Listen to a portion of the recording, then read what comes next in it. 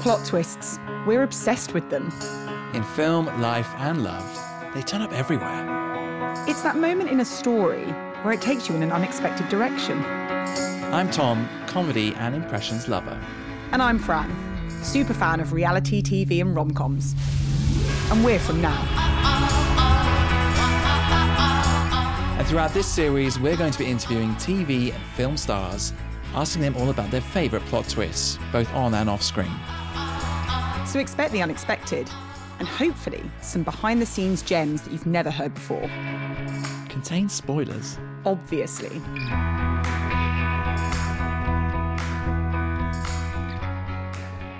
Hey everybody, welcome back. Good to have you here. Now, I'm going to be very honest. You've just got me for the opening and the close this week, and it could go either way. Fran's been feeling a little bit poorly, but good news is she's feeling much, much better, albeit a bit croaky. So we're going to persist with me. But what is good news, Simon Helberg is our guest this week. I am so excited to speak to this guy. Of course, Howard from Big Bang Theory, one of the best comedies, well, arguably ever. The masterpiece from Chuck Lorre. And of course, Howard, the bowl haircut. Okay, he didn't have a PhD, but he did design a space toilet. So I think that kind of, I think that makes up for it. Simon, of course, is not just the comedy actor in Big Bang. He's done multiple other projects. Do you remember Old School with Will Ferrell back in the day? That was a great film. He was in that, but he's actually not afraid to challenge himself as an actor and take part in more serious projects. A Serious Man by the Coen brothers a few years ago, and recently got a Golden Globe nomination in Florence Foster Jenkins opposite Meryl Streep and Hugh Grant. And he's not afraid to challenge himself again with his new film Annette, which is in cinemas now. It's directed by Leos Carax, a melodramatic musical, expected to be poetic, expected to be dark. He plays an accompanist and pianist, conductor, opposite Marion Cotillard and Adam Driver. It's very, very interesting, to say the least. So he'll be talking about that as well as Big Bang, and he's also a very, very talented impressionist. So if you're like me and you love impressionists, go and watch him on Larry King on YouTube. He does an incredible Nicolas Cage. I mean, very, very good. And that's kind of where we start. And then following Simon, we've got TV critic Boyd Hilton dropping in, because now I've just done a report looking at our behaviors when we're trying to search for content. You know, when you're scrolling through now or Netflix and you're trying to find something to watch, and sometimes there can either be too much choice or you're just not in the mood for a certain title. Well, there's a report that they've done that kind of analyzes our behavior and how much time it takes to actually find content. And now I've put together curated collections based on the most talkable and most loved content. So it's easier to find things from the off. So Boyd will be coming in to talk through that and some of the best content coming up. Really looking forward to that. So we've got a lot to cover this week. We better kick off. Here it is. Simon Helberg on Plot Twist. Simon, welcome to Plot Twist. Lovely to have you on. Thank you. Thank you for having me. I was just saying to Fran, you might actually be the perfect guest for me, because in my intro, I say I'm a comedy lover and impressions lover. And you're obviously a fantastic actor. Thank you. A diverse actor, a very funny man, but also you do some incredible impressions. If you say so, yes, I do. I saw you on Larry King. And the Nicolas Cage impression is phenomenal. That wasn't Larry King. That was actually me. So that's how amazing I am. He died long ago, and I've been doing him for years. No, thank you. I appreciate that. Is that something that you've always done, impressions? Is that something you've enjoyed? It's a pretty fast way to make friends or lose them, depending on what you're doing and saying. But yeah, I would always do impressions of teachers. Also, another kind of hit or miss endeavor. But a lot of the times it was a hit. It started like people would say that I looked like Nicolas Cage to me when I was like, 7 or 8 years old, and I felt some kind of obligation to channel him. And then I remember when I think it was 7th grade, there was a girl that I liked, and we were watching Sliver, which is a really kind of silly thriller movie with Billy Baldwin and I think Sharon Stone or somebody. And the girl was talking about how handsome Billy Baldwin was, and then she sort of said, hey, you kind of look like him. So I went home and I did everything I could to just completely embody Billy Baldwin. So yeah, it was just really just a way to gain approval and validation from teachers, family, friends, and girls. Which, I mean, what isn't? Exactly right. I tell anyone to go on YouTube, look at that interview and look at those impressions because they're very good. We're obviously here to talk about Annette, your new film. We both watched it this afternoon. There's a lot to distill and ask you about. But before we do, we'd like to come up with a bit of trivia, a few random questions, just to get to know each other and so forth. I've heard a little story, and I wanted more of the backstory from you, that you snuck into a club and then you bumped into Rod Stewart. Is that right? Well, I almost sat on his lap, but... So it's better than we thought. Yeah. I thought he was inviting me. It was a gesture, but I think he was calling security. I did. I don't know. It was like one of those, like a cheese dream, I think. Or we call them fever dreams, but I've heard in the UK, they sometimes refer to them as cheese dreams, when you eat too much cheese before bed and then you hallucinate. Yes. So that's what it was like. We ended up, it was like a VIP room. I was probably 18 and I was in college and then they took us into the VVIP room. And I don't even know why, really. We were with like a couple of younger, we were all young, but a couple of the people we were with, or one of them maybe was an actor and was just starting out and very handsome. So they treated us all like we were handsome, even though we weren't. And I guess, if you're handsome enough, they take you just way into the back doors that lead to other doors, and then there was just an empty room. Yeah, and there was like a throne, and it was off center in the middle of the room, and Rod Stewart was sitting there, and it just made no sense at all. Like I don't know how long he had been there. If he had, it could have been days, and they didn't want to disturb him. And then we looked at him. We all kind of said, "Is that Rod Stewart?" And we all talked about what should we do? What do you do when Rod Stewart is just a sitting duck? And then by the time we kind of turned around, the whole room was filled with like what looked like supermodels. So I don't know what was going on. I don't know. That sounds like Rod Stewart.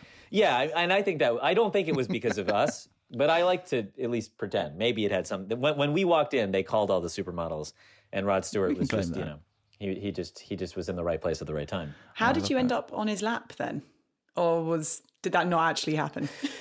I'm not allowed to say. No, that didn't happen. I was in the lap of his mind, the lap of my imagination. No, there was no lap sitting. No, just in the cheese dreams. Yeah, just with enough brie, anything is possible.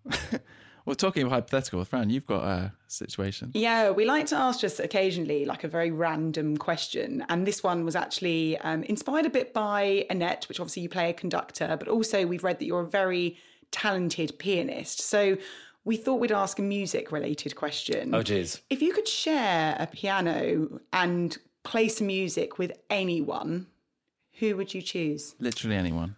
Oh, gosh. I would have to say... There's a piano player named Brad Meldau who plays jazz, who's, I think, I think he might be the greatest piano player around, and at least my favorite, I should say. And I would just want to learn something. It sounds, certain people, most of what I hear when I hear it, it's not that I can play everything or understand exactly how everything is played, but I usually understand at least that there two hands are making those sounds, and I have some idea of maybe how, but when I hear him, it just doesn't make sense. It's like every finger is its own organism, and I would like to just sit near him and just huff the genius. That would be pretty awesome. I'm sure, I don't know. And if one of you guys wants to do a duet too, I'm open to it. You're very far away, but we could figure something out. I probably need lessons first. That's the problem. I can give you lessons. I'll take you up on it. Let's do it. What an offer. Yeah. What an offer that is. There it is. Yeah. Intercontinental piano lessons, virtually. I'm offering them one day only. What about, that was obviously a big passion of yours growing up, music and jazz and so forth. What are your passions now outside of work? Oh, outside of work. Yeah, gosh, you ask the tough questions. I think, not to be cheesy, but my kids would come to mind, which is good. It's good when your kids come to mind. And I run a lot, which I don't know if that's good or bad at this point. I run so much that I feel essentially like I'm just kind of running from my demons, and I'm running so much that I'm shedding more than demons. I'm turning into like a demon. I look like Gollum basically, because I'm a thin person, and if I run 4 miles, 5 days a week, it's there's just nothing left. So I do it because I have so much energy and anxiety all the time that I have to like run it off. But I'm hurting my body, I think, and I'm losing the little body that I have. So I don't, but I know that sounds kind of like a masochistic passion, but I really do. I need that time. It's quite addictive though. I get it. It is. It's quite addictive. I never liked it. I never understood. And, everyone's always like, oh, you need to exercise. And I just always kind of shrugged it off. I did a lot of, martial arts when I was a kid. So I did a lot of like I moved a lot. And then I did a lot of yoga before the pandemic hit. But then the idea of, breathing in a tight, crammed room with sweaty people during... Slightly less appealing. Yeah, a global health crisis didn't really make a lot of sense. So I've started running, and it's like I love it and I hate it. I guess it not love and hate. What would be the way? I don't know. It's almost like work to me, which I love, but it's like sometimes it's just something I need to do, and sometimes it's very hard, and sometimes I don't feel like doing it, and sometimes it just gives me a ton of anxiety, but I'm like compelled to do it. That's how I feel a little bit about running. So I enjoy that. Do you find when you do it that you're more mentally balanced out? I do overall. I think I like idle at such a high level of worry all the time that and it's not always rational. I guess I'm just kind of, so I have to kind of expel that energy. And I've heard other people talk about it. And I've heard, I know, and I started doing it a lot while I was working. Like when I did Annette, oh my God, I mean, the pressure was just, there's always pressure, but sometimes there really is there's like a palpable amount of pressure when you're doing things like what we did in the movie and working with those people, and, all of these between conducting and singing and drowning and, it's like, so I had to run and meditate every day before working, and sometimes during it too, just to keep that focus and get out all that excess. I don't know. Do you guys do you exercise? I'm with the running. I'm either all or nothing. So I'm doing it like a man possessed, or do the half marathon and be all on it, or I'll do zilch and I'll neglect my body for months. Yeah, it's never in between.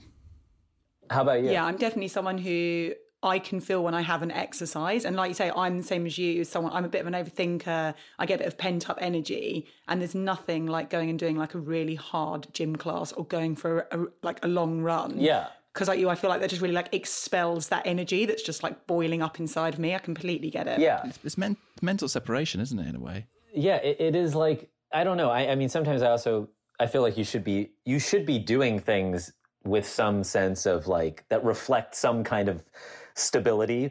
And sometimes like, I do feel like I'm running like a lunatic, like screaming down the street, like, it's just running, which I don't think is the idea. But, sometimes you listen to music and you're just, I think if there's a release or some kind of meditative, some way to like just channel, some semblance of presence, the present moment. It's a challenge, and I mean the pandemic has just kind of like magnified everything, and it's a wild time. So I don't know how we got off on this tangent, but. No, that's fine. We're actually going to ask you our first plot twist question, it being the Plot Twist podcast. Oh, yeah. So obviously we see a lot of plot twists happen on screen in TVs and film when, something unexpected happened. But if you had to pick the biggest sort of plot twist moment of your career or in your life so far, what do you think that would be? Wow. I mean, it would have to be the Big Bang Theory, I guess. I mean, I can't. What's a series? What's a series? Yeah. That's. I mean, I'd be lying if I said that wasn't the plot twist. I mean, it was years of me playing nerdy characters and doing pilots that didn't get picked up, and then finally landing this enormous show that was actually before Big Bang Theory, at least it had this prestige and anticipation, it was called Studio 60 on the Sunset Strip. And it was Aaron Sorkin's new show with Matt Perry and Bradley Whitford and Amanda Peet and all these great people. And then that show didn't really, it just didn't catch on. And I ended up not really being as integral a part as I had thought. And so I was a little bummed out. I was still hopeful that show would pick up and carry on. And then Big Bang came around and I was like, I'm on a show. It's an amazing group of people. I'm not going to audition for the Big Bang Theory. And I've done those kinds of, I don't want to lose the thing I have. And I've done enough pilots that haven't gone. I've played enough nerdy characters. And as wonderful as the script was for Big Bang, I just thought, I'm going to stay on this road, And I was convinced by my agent to go in for the Big Bang Theory. And I mean, it was a plot twist. It was a total hard stop, left turn. The show was the first thing I'd ever been a part of that actually aired, where I was a piece of that ensemble and one of the main cast members and part of something that felt kind of special and very surprising. So and my life changed, and it changed pretty quickly. I mean, the show wasn't enormous out of the gates, but it was successful enough that we knew we'd be on and that I knew I could, afford health insurance and, pay rent. At what point did you realize that this is a big deal? Obviously, it's a Chuck Lorre production and it goes on to get 20 million weekly people tuning in. But at what point did you step back and think, oh my gosh, this is a big deal? Probably when we went to Mexico, which is, where everyone realizes their fate, good or bad. Welcome to Mexico. No, I don't. We went to Mexico, Mexico City, and I didn't know why, really. I mean, I knew the show was airing there, but we got off the plane and people were chasing us and to take pictures. And we were on the cover of the paper the next day, and we were treated like, really high profile celebrities in bulletproof cars. And, and it was very shocking because our show was, in LA, we're the, seventh most famous person in a Starbucks or something, so it's not really that interesting. And then we went to Comic-Con and it was a very similar thing. Comic-Con in San Diego, which is, it was a convention at that point really just for comic books, but they were like, well, these characters like comic books. And we were like, I don't think we belong here. I mean, now it's become this launching pad for, and as we started to go more and more, we saw shows like, Shameless or, Curb Your Enthusiasm or things were like, that has nothing to do with comic books. Why are they all here? But at the time that we were there, it was odd for us to be there, even though our show is about that culture. And people were sleeping in the street to get in, and we filled up, ended up having to put us in a bigger hall, I think, at the first time we went, and people were grabbing us and pulling our hair. And I guess when I realized, when I left LA, I just realized this resonates with people in a deep way. And I'm sure it does in LA as well with some people here, but LA is a different city and different vibe. But it did feel kind of shocking. Yeah, I can imagine. I mean, if you're going from one extreme to the other like that, that's incredible. Let's talk about your new project, Annette. Now, we've both watched it this afternoon. We're both still distilling it. I think that'll be a fair way of putting it. It's this sort of melodramatic musical from Leos Carax. Now, the director, you wanted to work with him, but you were prepared to go to extreme lengths to work with him. Why was that? Well, he's like a mad little wizard. He's a genius, and he makes movies that are so singular and so visionary and so rare. The first one I saw was Mauvaise Song, but I've seen, I think he's made only six features, but they're all brilliant. And then of course there's Adam and Marianne and Sparks, and that was it for me. I just said, oh, well, I will go to the ends of the earth. And I did. I think I found the very edge where we all fall off. And I almost fell off. But instead, I got a French passport somehow or another, which was a prerequisite for the film. And I don't know what kind of international crimes were committed in the midst of that process. But I have the passport, and I'm not telling you where it is. And that's that. Yeah, the director is described as an auteur, isn't he, in many ways? And literally in the first 5 minutes of watching the movie, you can completely understand why. It's very distinctive, the way it's shot, the switching between scenes. It's got a very unique sort of feel to it. Yeah. Yeah, there's, it's like with Sparks too. There's, you know that you're watching a movie of Leos's, or you're hearing a Sparks song, but not because it is reminiscent of what they've done before. And yet somehow it's like they're never repeating themselves, but it's also personal. And that's so rare these days to really find people who just do what they want. They express themselves. They're not being focus grouped or filtered. And I mean, what Leos, he's a prodigy. He made a movie in his early 20s, his first film, and it was brilliant and went to Cannes too. I mean, it's just, I don't know. There's some those guys are real artists, and just to kind of be in their wake is a gift. And I'm just so excited to be a part of this thing. And I feel like you're not going to see anything like this this year, and maybe ever.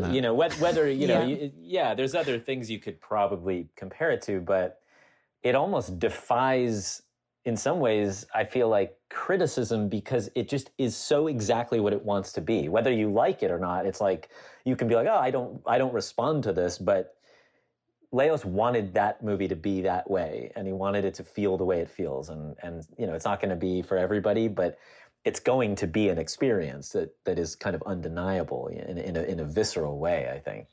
You mentioned about him being an artist. Does that impact the way that he directs you then? Is he very hands-on? Is he very specific with what he wants from you? Oh, yeah. He's very gentle. His exacting, meticulous way is always gentle, but it is very particular. So it can be more like choreography at times, more like you're a kind of material that he's working with to express his vision. And some people ask me if that felt kind of stymieing or limiting in some way. And, because actors, there's a stigma around, you don't want to over-direct or give line readings or be result-oriented. Actors don't like that, that's not totally untrue. But this never felt that way to me, because the process felt exploratory and in some ways and experimental in some ways, and again, just so personal for Leo. So if he's going to say like that he wants my head to be angled this way or my mouth to be closed before I say this line, or to have the inflection go down, or to have the tear come here and then these kinds of things, very, very, very particular, but also able to talk about it from a place, from the inside out too, about, the despair or what the kind of circumstances are. So I guess if there's enough trust in who you're working with, you want to be on his canvas, I guess. That's how I felt. And I like actually having to find that freedom, when those lanes are so specifically drawn, when in some ways, the tighter the parameters are, the more the challenge is to really find your creative expression. And I like that. I think that's actually kind of exciting. I think Leos is known, isn't he, for this sort of poetic but tortured depiction of love, which kind of plays to sort of Adam Driver's sort of capabilities as an actor and what we've seen him in previously. What was it like working with him? Oh, well, he is one of my heroes, truly. It's strange to say that, because I don't know, maybe I wouldn't tell him that, but he really is. No, I mean, it's like sometimes you get to work with your heroes, and then you want to also be like, you don't want to freak them out. But I love his work so much, and I always have. And so I was very excited to kind of literally jump in the ring with him. It's in many ways it's in many ways what you'd expect. It's he's very focused. The work is really what takes precedence, which I relate to a lot as well. And there's so many distractions on set. He does a very good job at keeping those out, so that the work is really what is happening, and what is right. What your priority is that space, and it's kind of holy. And Leos, created a bit of like a church-like environment too. So it felt very sacred in some ways. And then, when you're in a scene with Adam, it's like, it's explosive and new and exciting and dangerous in some ways, not necessarily physically, but just all the things you want. It feels like it's very alive because that's how he is as an actor, and that's how really great actors are. I think it's about you're discovering it as it's unfolding, and then you get to be surprised on screen, and then when you see that, that's the magic, is when there's real life happening. It's magical. Just before we ask you one more plot twist question, what was the most challenging scene to do? Because each scene that you got the fight scene with Adam, you got the scene where the camera's sort of revolving around you and you're talking to the camera, then conducting at the same time. They're quite intense scenes. What was there one that stood out as being particularly challenging? Well, they all had their challenges, and they all were honestly very, very demanding. And you could tell. It's hard to, yeah, for different reasons. I mean, I feel like overall that the conducting scene required the most. It required so much technically, and then on top of that, you had to add the emotional component. So, there's the technicality of conducting an orchestra for real, which is something that is somewhat foreign, and they were also somewhat foreign. So I had to learn a whole new skill and do that. And then there's the technicality of just what Leos was asking and where the camera is, because it was all one shot, and how to keep my body, and parts of it had to be still, parts of it had to be in camera, off camera. And then there was just the emotion and the despair that Leos was mining and wanted me to go after in that scene. So it kind of was like it was a real grand slam of, demands, I guess. And I had Emotions. to hit it all. So, and we did like 24 takes and, wow.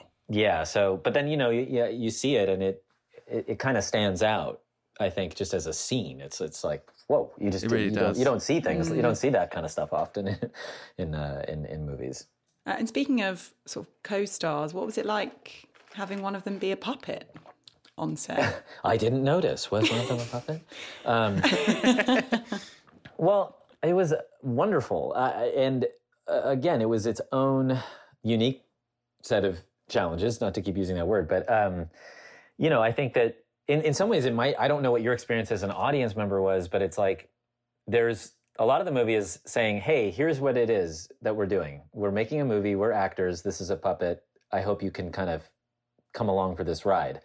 And then it's saying like, we're going to take you on a journey and we're not going to pretend that it's real. It's going to be magical and it's going to be fantastical. And then all of a sudden, I feel like, I hope, and I think, as an audience, at least when I watched it as an audience member, it's like you get sucked in and you're watching, you forget that it's a puppet. Or when you remember that it is, in some ways, it has even more of this kind of profound nature to it, because it's just, there's something so haunting. And that was kind of what it was like working with her. And then, of course, there was the actual demand of having to operate her sometimes because of the way Leos was shooting. So there was another element that was like something that's like, oh, well, this is something that I don't do. None of us do it, but Adam and Marianne were not puppeteers, but there's these Romuald and Estelle, who are these French puppeteers who worked their whole life as puppeteers and developed this creature for years as well, have to pass her off to actors and try to teach us very quickly in French how to maneuver her and trust that we can make their piece of art, give it the justice that it deserves. So there actually was like it lent itself kind of perfectly to the story, which was, there was a tenderness, there was a bit of uncertainty, there was just the need to bring life to this baby. And in some ways, like for the story, at least for me, I think that was really helpful. It was like I had to actually care for and guide this very delicate creature, which was in many ways part of the story. And I found it to be really entrancing. Yeah, it sounds like you had a lot of unique experiences working on Annette. It makes it really fascinating to listen to. But we do have one final plot twist question just to close us out. Okay. And that's, is there anyone in your life that has been an unexpected person who has influenced the direction that you've taken or the experiences you've had? Wow. Oh, an unexpected person. Well, there's a teacher that actually I got to take to the Annette premiere, which was a real thrill. And he was my English teacher in 11th and 12th grade. And actually the course that he taught was called Great Books. It is a course that they teach in colleges, and I think it may have started at Yale. So it's a real kind of like fancy schmancy, English course where you read everything from, the Bible to John Milton to Joyce to Proust and Camus, and you get into all the Nabokov. You just kind of cover the gamut in 11th and 12th grade. And he also taught film classes, and he was teaching neo-realism and French New Wave and showing people, like some really racy, here's someone cracking an egg down somebody's butt crack, and you're like, and you're 15. You're like, oh my god, I just want to watch Chris Farley movies. But so I actually didn't take his film classes, but he would show us some of those anyhow. So I would say that teacher, and his name is Jim Hosney, and he's influenced so many people.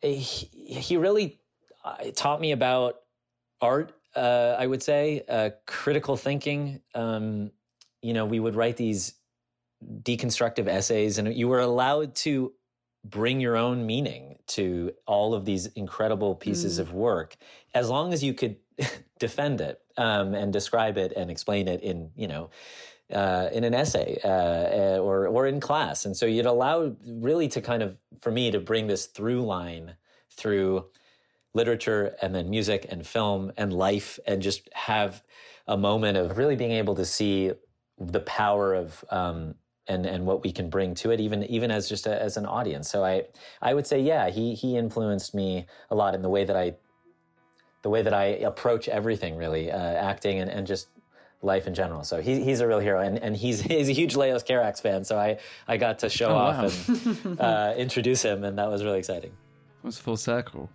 Well, Simon, thank you so much for coming on Plot Twist. Thank you. Thoroughly enjoyed chatting, and best of luck with the movie. I believe it comes out on the 3rd of September in the UK. So, film fans, get to your cinema, go and see it. Thank you. Watching. Yeah, nice talking to you guys too.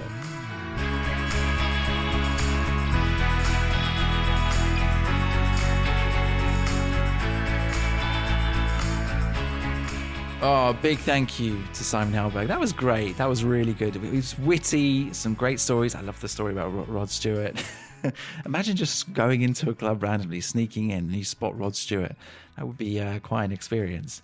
But you know what? I really loved his wit and his humour, but mainly his passion for his work. When he's talking about Annette and he's talking about working with Leos Carax and the sacrifices, what he was willing to do to get on this project. It was phenomenal. Fran and I have both watched it. It is intriguing, it is bizarre, it is poetic, it's everything you'd expect from that director, very much an auteur, you could describe him as. So go and watch that now, that's in cinemas.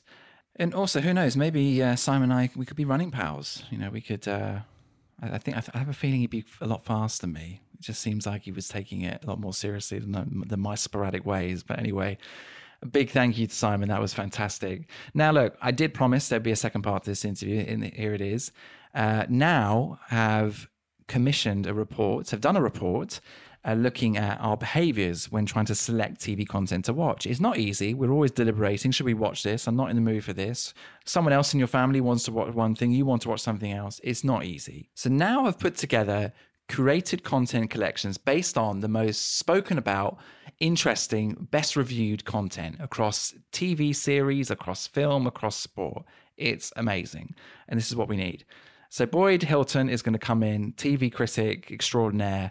He knows his stuff, and he's going to come in and basically we're going to talk about the report, which has some incredible findings about our behaviors when trying to find content to watch. But also, what are the things coming up that we can most look forward to? So, without further ado, here it is, Boyd Hilton on Plot Twist. Thanks for having me, Tom. It's a pleasure and an honour and a privilege. Well, no, it's lovely to have you on, because for listeners that may not be aware, when a new TV series comes out, a new film, there'll be a screening. And as part of this screening, perhaps at a fancy hotel or a theatre, often there's a Q&A. And the man that you need to conduct that Q&A is Boyd Hilton. You're fantastic at that. Tom, you've clearly never attended one of my Q&As ever, because you wouldn't. I have. I've been to a few, actually. Thank you. That's very kind. Pre-pandemic, of course. But they're back. I'm doing one tomorrow, in fact, actually. As we record. Oh, actually? Yeah, I'm doing my first in-person Q&A for a TV show tomorrow afternoon. Yeah, I'm quite excited, I have to say.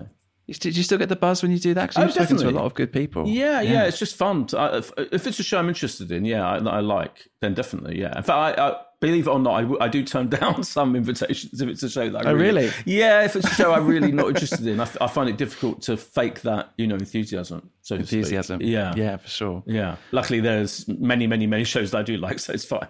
Well, that's a relief. Before we talk about the report and kind of then talk about the TV shows in relation to that, just out of interest from your perspective as a TV and film expert, what for you has been that sort of ultimate series, ultimate film that is up there as your Mount Rushmore of TV and film? There are the obvious ones, aren't there? There is The Sopranos, which of course changed, I think, a lot in terms of television. Just its kind of scope and ambition and quality over 6 seasons. And there's quite a few, similar. There's like a kind of 3 or 4, aren't there? Almost like a gargantuan giants of TV drama, particularly. But I would say my pick is, which is slightly less well known, but I think equally brilliant, is The Leftovers. Do you know The Leftovers? Which is, I do know of it. Yeah. Yeah, The Leftovers was another HBO show.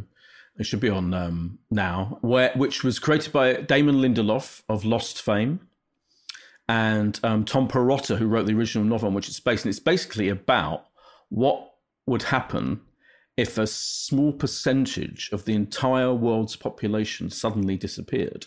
2%, to be precise. So 2% of the entire world's population disappear at the same time. And what are you then left with? And it's quite topical. This was all, the show came out quite a few years ago now, so it's all pre-pandemic and everything. But there are extraordinary kind of parallels to the pandemic because it came out in 2014, the first season, 3 seasons, 2014, 2017. But it kind of looks at how does this kind of huge event, tragic event, how does that affect humanity and the way humans behave? But it's told in a very micro way. So even though there's this massive, huge event, it's focused on a handful of characters who you're really fascinated by, including like a sheriff of a small town played by Justin Theroux. And across the 3 seasons, you see how this huge, big global tragedy affects the people left, hence the title The Leftovers. And it is, I think it's the most powerfully creative, inventive storytelling on TV, and I'm including everything in The Sopranos. I think it's up there. It's in my top 5, of all time. And I think it's like that great. It's weird, it's peculiar, but it's instantly compelling. And a lot of it is about faith and religion and people going into really strange cult beliefs. And if you think of something like I think it effectively predicted QAnon, because QAnon and that whole conspiracy theory world, I don't want to get into it, but people believing in wild, mad conspiracy theories and behaving in a wild, mad way, that is all in The Leftovers. Right at the beginning, there's this kind of cult-like group. And it's I can't say enough good things about it. And it's got Carrie Coon in it. It's very thought-provoking as well, yeah, isn't it? It's really thought-provoking. But I have to say it's very entertaining and gripping and compelling at the same time. It's a good mix. Yeah. Let's talk about this report from now then, because there are some very interesting stats in there in terms of our behavior when trying to find content to watch. Yeah. I mean, just to call a few things out. So we're spending over 24 minutes a week trying to find a TV series or a film to watch. And apparently it's more difficult to try and find a film. Yeah. And you think, okay, well, 24 minutes, that's okay. That's not too bad. But then that equates to something like over 55 days of an average Brit's lifetime. That's a long time trying to find content. Yeah, 100 days if you include films and TV. Yeah, 100 altogether, 100 days deciding what content to use that word. Yeah. Yeah, I think it's, as a TV critic, if I can use that pompous phrase, which I have. Absolutely. I do feel that there's more good stuff out there than ever before. So, every week I get sent links or, portals to previews of new series, particularly like in the scripted field, like dramas and comedies, scripted dramas and comedies. And, I would say 3/4 of the time, they're all really, really good. At the very least, they're all the production values and the way they're made and this kind of cinematic quality of these shows, including comedies, some beautifully made comedies now. With comedy, you used to just stick, 5 cameras on a soundstage and film it and it'd be fine. Now it's all like, lavish, lush, settings and cinematography. Anyway, so I think that it's an absolute fact that there's more good quality TV than ever before. And so inevitably, I think we're spending more and more time deciding what of all of that stuff to watch. And it is hard. It's hard to know what to watch without some kind of curation, hopefully what I do in terms of writing about all this stuff in the magazines that I work for and the podcasts I do, etc., helps. But I think what Now's doing with its kind of different handpicked collections, dividing things up into different categories, one-offs and shows that everyone's talking about, which is really dramas, word of mouth dramas and blockbusters, etc. I think it works. I think it is useful in giving people a pathway, into what to choose, because the stats are extraordinary. Well, because also sometimes I think it came out in the report as well as a reason why. It's just sometimes there is just too much content to choose from. Yeah. So how do you narrow it down? So at least by having this sort of curated collection, you've then got the best sort of most talkable series to kind of then delve into. Yeah. And you'd hope that within that, there's got to be something that I think is going to pique your interest. Yeah, I think so. I think, because one of the things that came out of the research was that people just often give up. They just spend 20 minutes going through their EPGs or whatever, going through the different options, and then just give up because they either don't want to be disappointed or, they don't want to commit that amount of time to a binge watch. So I think having these collections where you can go and you can navigate it easily and you can see what the offerings are, which do reflect, I think, the quality of what's out there, I think that is a really useful tool, definitely. And before we talk about some of those created collections on Now, when you're getting sent those various links to new shows, and how do you then, yourself actually digest that and think, actually, I would like to see that? What stands out? Is there a theme? Is it talent? No, I think it's the storytelling. I think within about 5 minutes of most TV scripted shows that I watch, I know whether I think I'm going to believe it and whether I think I'm going to go along for the ride of this story. And equally, the opposite is true, that if I watch 5 minutes of a show where I just don't believe any of it for a minute, I think that also... I'll give you switch off? Yeah, switch off. Or just... I'm sometimes professionally, I feel like I'm going to have to watch... I feel like I have to watch more than one episode, put it that way. But I can tell very quickly if I don't believe in a show, if I just don't believe what the characters are saying, if the dialogue doesn't make any... very, very quickly. And you may end up enjoying elements of it, It may be deliberately over the top and ridiculous. So a lot of shows are, You see, my dad does that. He said he gets 5 minutes into something and he just switches off. I'm like, what are you doing? He's like, no, I'm just not interested. I said, no, you've got to... There are a couple of anomalies where you feel like maybe you do have to persist. Like he was watching The Flight Attendant. I was like, no, persist with this. And he ended up loving it. So, sometimes you do need to get through it. I know people who... Succession season 3 is on its way, thank God. That's up there for me. Yeah, that's up there. But I know a lot of people say, it took 4, 5, 6 episodes to get into it.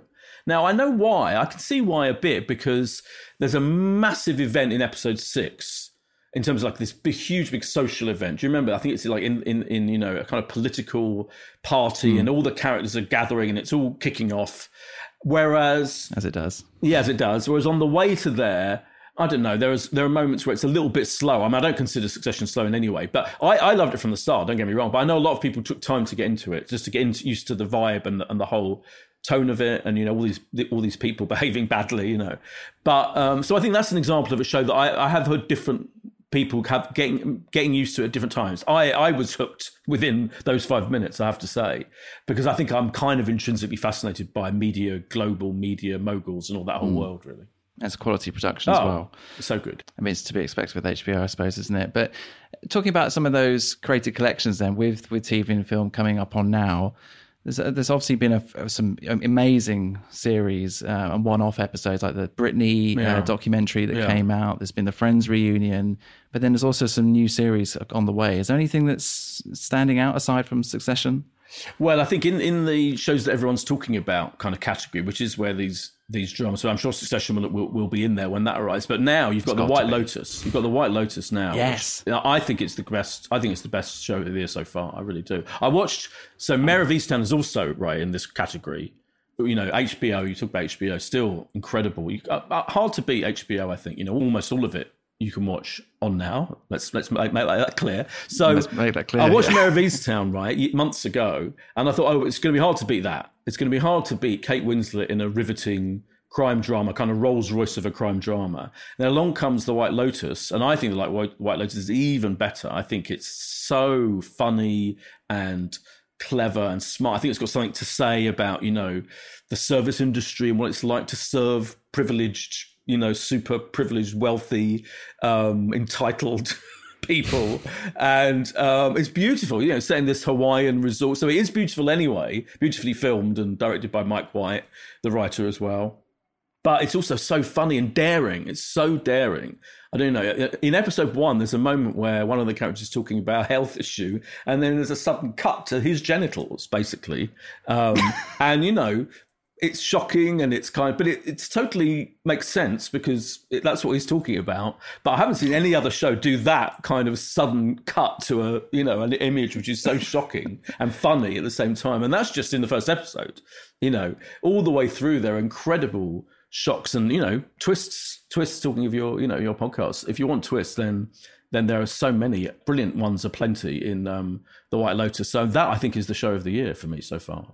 The new show of the year, in terms of a new, yeah, but it's also built up an audience. Like certain series, they need a bit of time to land, and they can build up over time over multiple series. But with White Lotus, and we kind of saw it a little bit with Manifest as well. Suddenly there was a dedicated audience right from the off. So word of mouth, definitely. I think the word of mouth on The White Lotus is extraordinary because people get to these shock moments and they're like, "Oh my God, have you seen this bit at the end of episode 4?" Particularly the end of episode 4, without wanting to go into gratuitous detail. There are shock moments which are fantastic in that show, and so that's another section of these curated, handpicked wells. And then there's movies, there's kind of blockbusters, Promising Young Woman, which I think is one of the best films of the year, definitely. Yeah, absolutely, yeah. I loved... movies actually was, in terms of the comparison between movies and TV, it's harder to pick, as based on this report, harder to pick a movie as it is to find a series. Which is funny in a way, because if you're committing to watch a 8-hour show, then, that's a real... But most movies are over in 2.5 hours. Having said that, I was going to mention Zack Snyder's Justice League, which is, of course, 4.5 hours, I think. I really enjoyed it. I enjoyed the 4.5-hour version of Justice League way more than the terrible 2-hour version, that was the original edit. His was the original edit. Then they took it away from him and edited it down to 2 hours, which was terrible. This version, I really liked it. There's something quite therapeutic about watching a 4.5-hour film, I think. I felt really involved. Yeah, really involved. So those are there. And you've got the sports as well. You've got the Premier League football. Phenomenal. I'm an Arsenal fan, so I'm slightly sad at the moment, but coping with it. And Ryder Cup coming up soon. That's good. It can only get better. It can only get better with... Yeah. Looking further ahead, obviously there's lots of exciting stuff coming up. You mentioned Succession. Can we talk about the Game of Thrones prequel? Can we? I think we can talk about it. I don't know if anyone, apart from that, they released that shot, didn't they? Like an epic shot of a sandy kind of desert style landscape. It was Matt Smith, I think. Yeah, he was in one of them. One in the middle, like solitary figure. I mean, all I know is it's set like thousands of years before, isn't it? Before Games of Thrones started, I think. Yes. Is that right? I think so. I think it's a few hundred years. 400 years, sorry. Yeah. There's so many. There's like 5, I think. Am I right? 5, maybe 6 different spin-off, prequel, sequel things in the works. But yeah, I think I think it's due next year. So we haven't got long to wait in terms of, and that will be an interesting test, won't it, of whether Game of Thrones... Will it retain the same audience? Will it retain the same audience? Yeah. I'm sure initially it'll be massive. I'm sure it will. I mean, I'm guessing it will. Because the thirst for that kind of stuff, that kind of high fantasy drama is massive. Absolutely gigantic, bigger than ever. I love that we know it's coming, but it's also hush-hush. You don't really quite know what's going to be revealed. Right, yeah. They're very good at that. Those guys, yeah. They're very good at getting appetite whetted. I mean, in your experience, do you think Game of Thrones... when we talk about the gargantuan sort of series, do you think that is at the top of the... I think it's changed TV. That rival that level. No, I think it's changed TV, yeah. But, we talked about right at the beginning about The Sopranos, I think changed TV itself. Yeah. And I think Game of Thrones similarly has. But there aren't many shows, I think, that do. But what I think Game of Thrones, every single rival streaming service, channel, whatever TV... content creating machine you can think of is trying to find its Game of Thrones, isn't it? We don't have to name them. We don't have to name them, but there are obvious examples of IP, intellectual property of various fantasy / sci-fi / whatever epic, and they're all going for that Game of Thrones market, that Game of Thrones viewership, because it was the biggest show on TV, when it at its height. But it's a really hard thing to get right, I think. Above all, many different elements to balance. So many different elements. Yeah, Game of Thrones was funny. You remember, sexy. I mean, incredible amount of raunchiness. Yeah, swearing. It was fun. It was really fun. I remember back to what I was talking about. And within 5 minutes of watching Game of Thrones, remember they scrapped a pilot. Whole pilot they scrapped right at the beginning because it wasn't. They knew it didn't work. I think that kind of something. I didn't know that. Yeah, actually. Absolutely. There's a whole pilot that they completely scrapped, and they remade it, refilmed, reshot it, rescripted it, etc. Brought in different characters, and the first episode is an absolute joyous kind of dark comedic delight. Yes. Comes the guy throwing the little kid out the window in the end. Yeah. Remember? Yeah. So it got me. It got me within the first few minutes. I was late to the party. I suppose when there is word of mouth, sometimes you can go the opposite end and think, well, I'm not going to watch that. Everyone's watching that, and you can be the opposite. So I was that miserable sod that was doing that for a while. But then I did get into it, and I've binged it twice. So it has to be. Yeah. It's up. Yeah. It is up there. Yeah. Extraordinary. Yeah.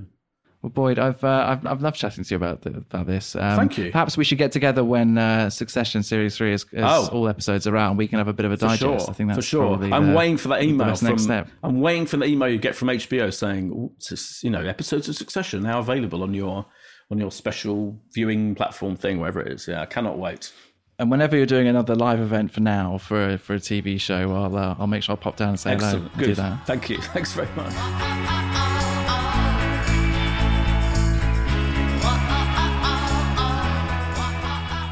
Wow, I don't know about you, but some of that is just incredible.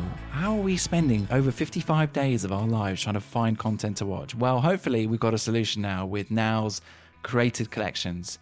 Big thank you to Boyd for coming in and speaking to us. That wisdom never goes amiss. And of course, a big thank you to our guest for this week's episode, Simon Helberg. And as I say, Annette, his new film you can find in cinemas right now. And that's it. That's it for this week. We've got a cracker of an episode next week. That's all I'm saying. I'm not going to give too much away. I'm just going to tease the sort of thing that Fran hates me doing. But there we go. We'll be back next week. Thanks a lot. Ciao.